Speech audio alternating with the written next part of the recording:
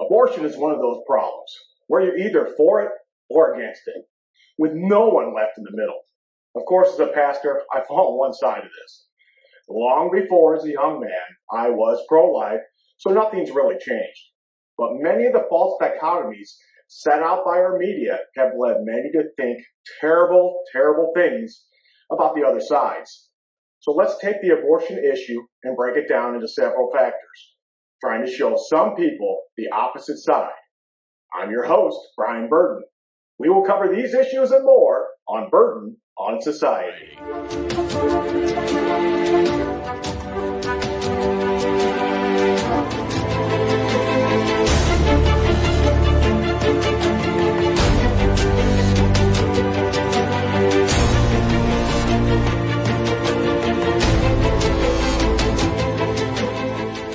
It's the 7th day of May, 2022, and this is the greatest monologue ever. Well, cracking down on propaganda in the media these days can be overwhelming. Flat out falsehoods from one side, messaging the numbers on the other side, and it's hard for anyone to understand what they believe or can think. Information has fallen into the great abyss now, as one side sends out the addresses of judges trying to get them to change the outcome of their votes. Now, trying to bully them through chaos is not something we can put up with. True law of order itself will fall apart if we continue on this trend. The funny thing is, the side that is doing this is always arguing that they are on the side of democracy, while they scream and throw tantrums like spoiled little children not getting their way. I could easily show you a video of Senator Elizabeth Warren throwing a tantrum as if she had just gotten the news that someone had just closed down her favorite Indian casino. Yeah, I like that one. I'm not saying the other side can't act like idiots either, because they sure can. Just not in this case. You know, sometimes it amazes me that so many people can fall for the falsehoods of their party, just so they can follow along with what the mob is doing. Never thinking for themselves, just oblivious to the outcome, whether it's from screaming obscenities on the steps of the Supreme Court or breaking down fences and coming into the Capitol on January 6th. Neither side is above the law when it comes to trying to get their point across. I could tell you about the many, many riots that occurred in the summer of 2020. Do you remember them all? You might not even know about it, though, for some of you, because you've only watched the mainstream media.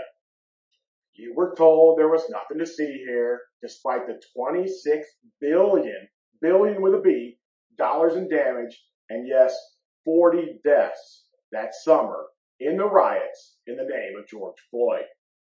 We were told nothing to see here, mostly peaceful process while buildings burned across the nation. Do you believe your lying eyes or what we tell you is what they're saying?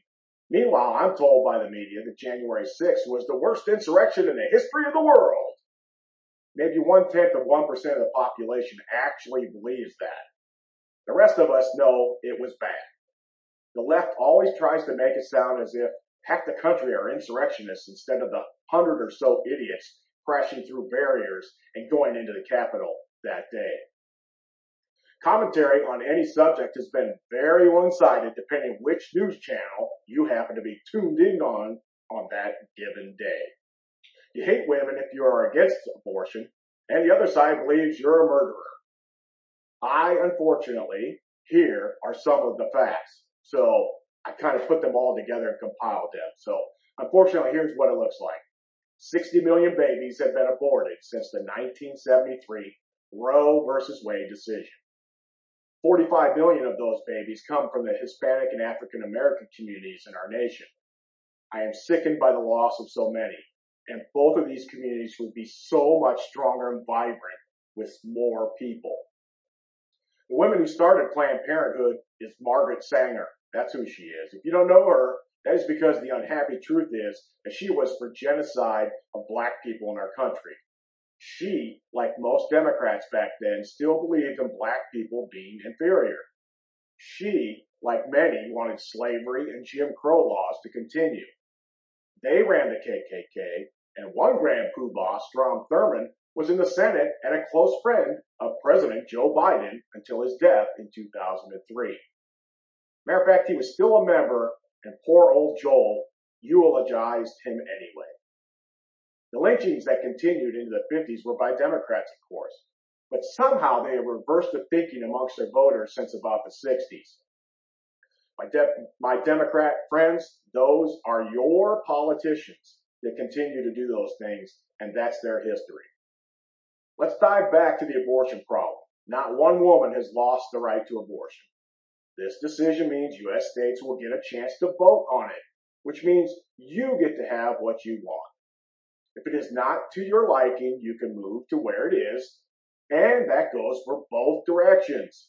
The falsehood that women are losing abortion rights is being driven home 24/7 by, yep, you guessed it, CNN, MSNBC, Yahoo News, and any other left-wing propaganda site you can think of.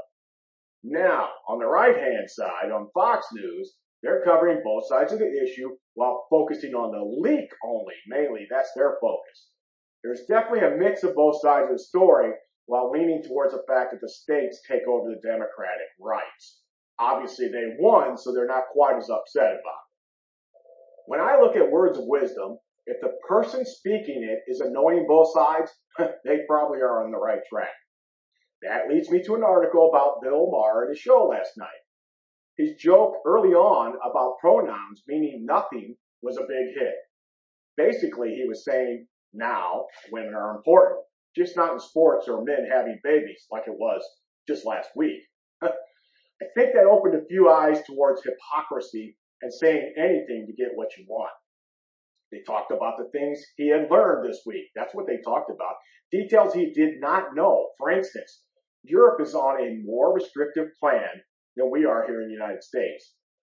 Kind of shoots down the left's play about how good Europe is, right? They talked about the fact that most pro-life people are women, that most abortions are from mothers or eventual mothers. One of his guests talked about everything going back to 1973. He tried to make it look like people were going to be in back rooms with coat hangers getting abortions. It's a tired old tactic, not only a scary tactic, but a bad one at that. While I believe real life is important, they argued about different time frames for women or for when abortion could be performed.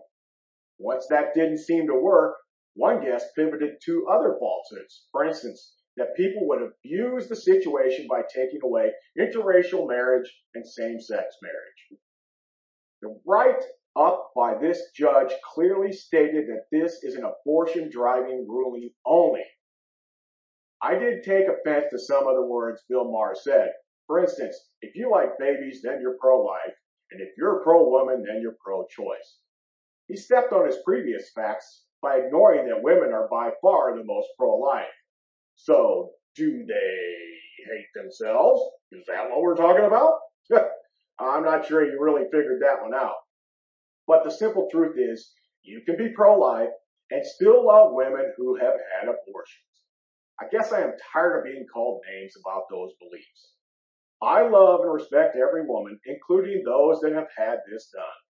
Pro-choice folks continue to try to put religion into their own box for their own use.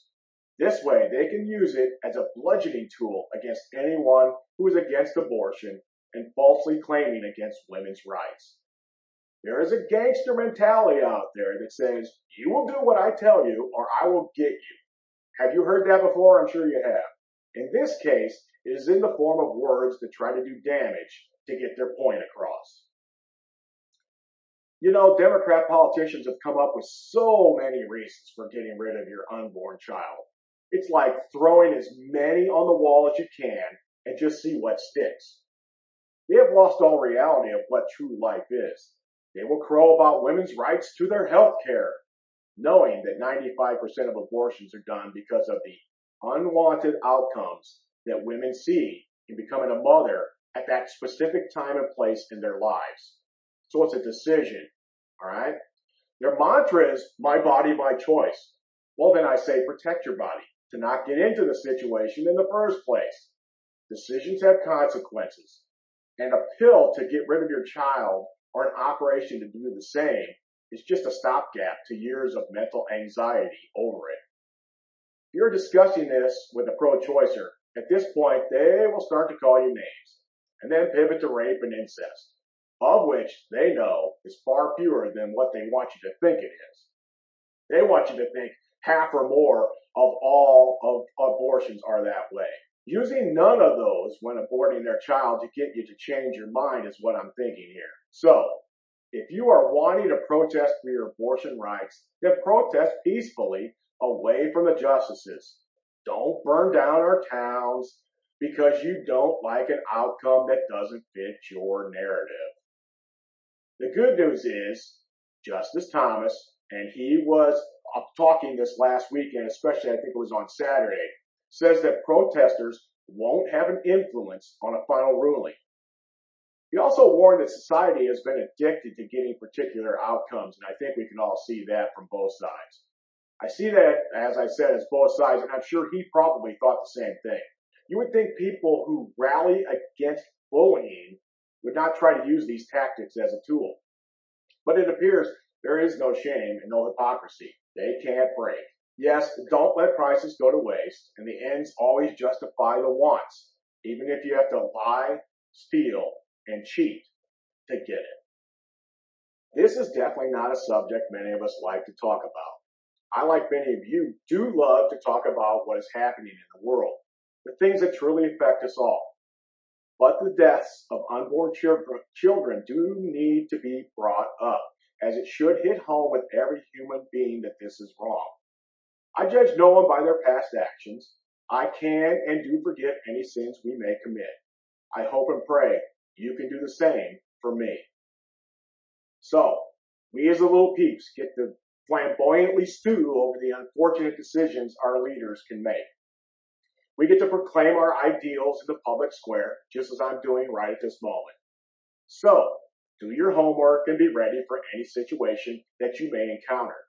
It still is your decision on where you go with your life. So here's the good news. And I've said this a couple times. We've talked about this over each podcast. The reality is we have God on our side. Look, yes, we may not like the outcome of many of the problems we have talked about, and there are many. But we have comfort in knowing that Jesus died for us so that we need not worry anymore. Find Jesus if you have not.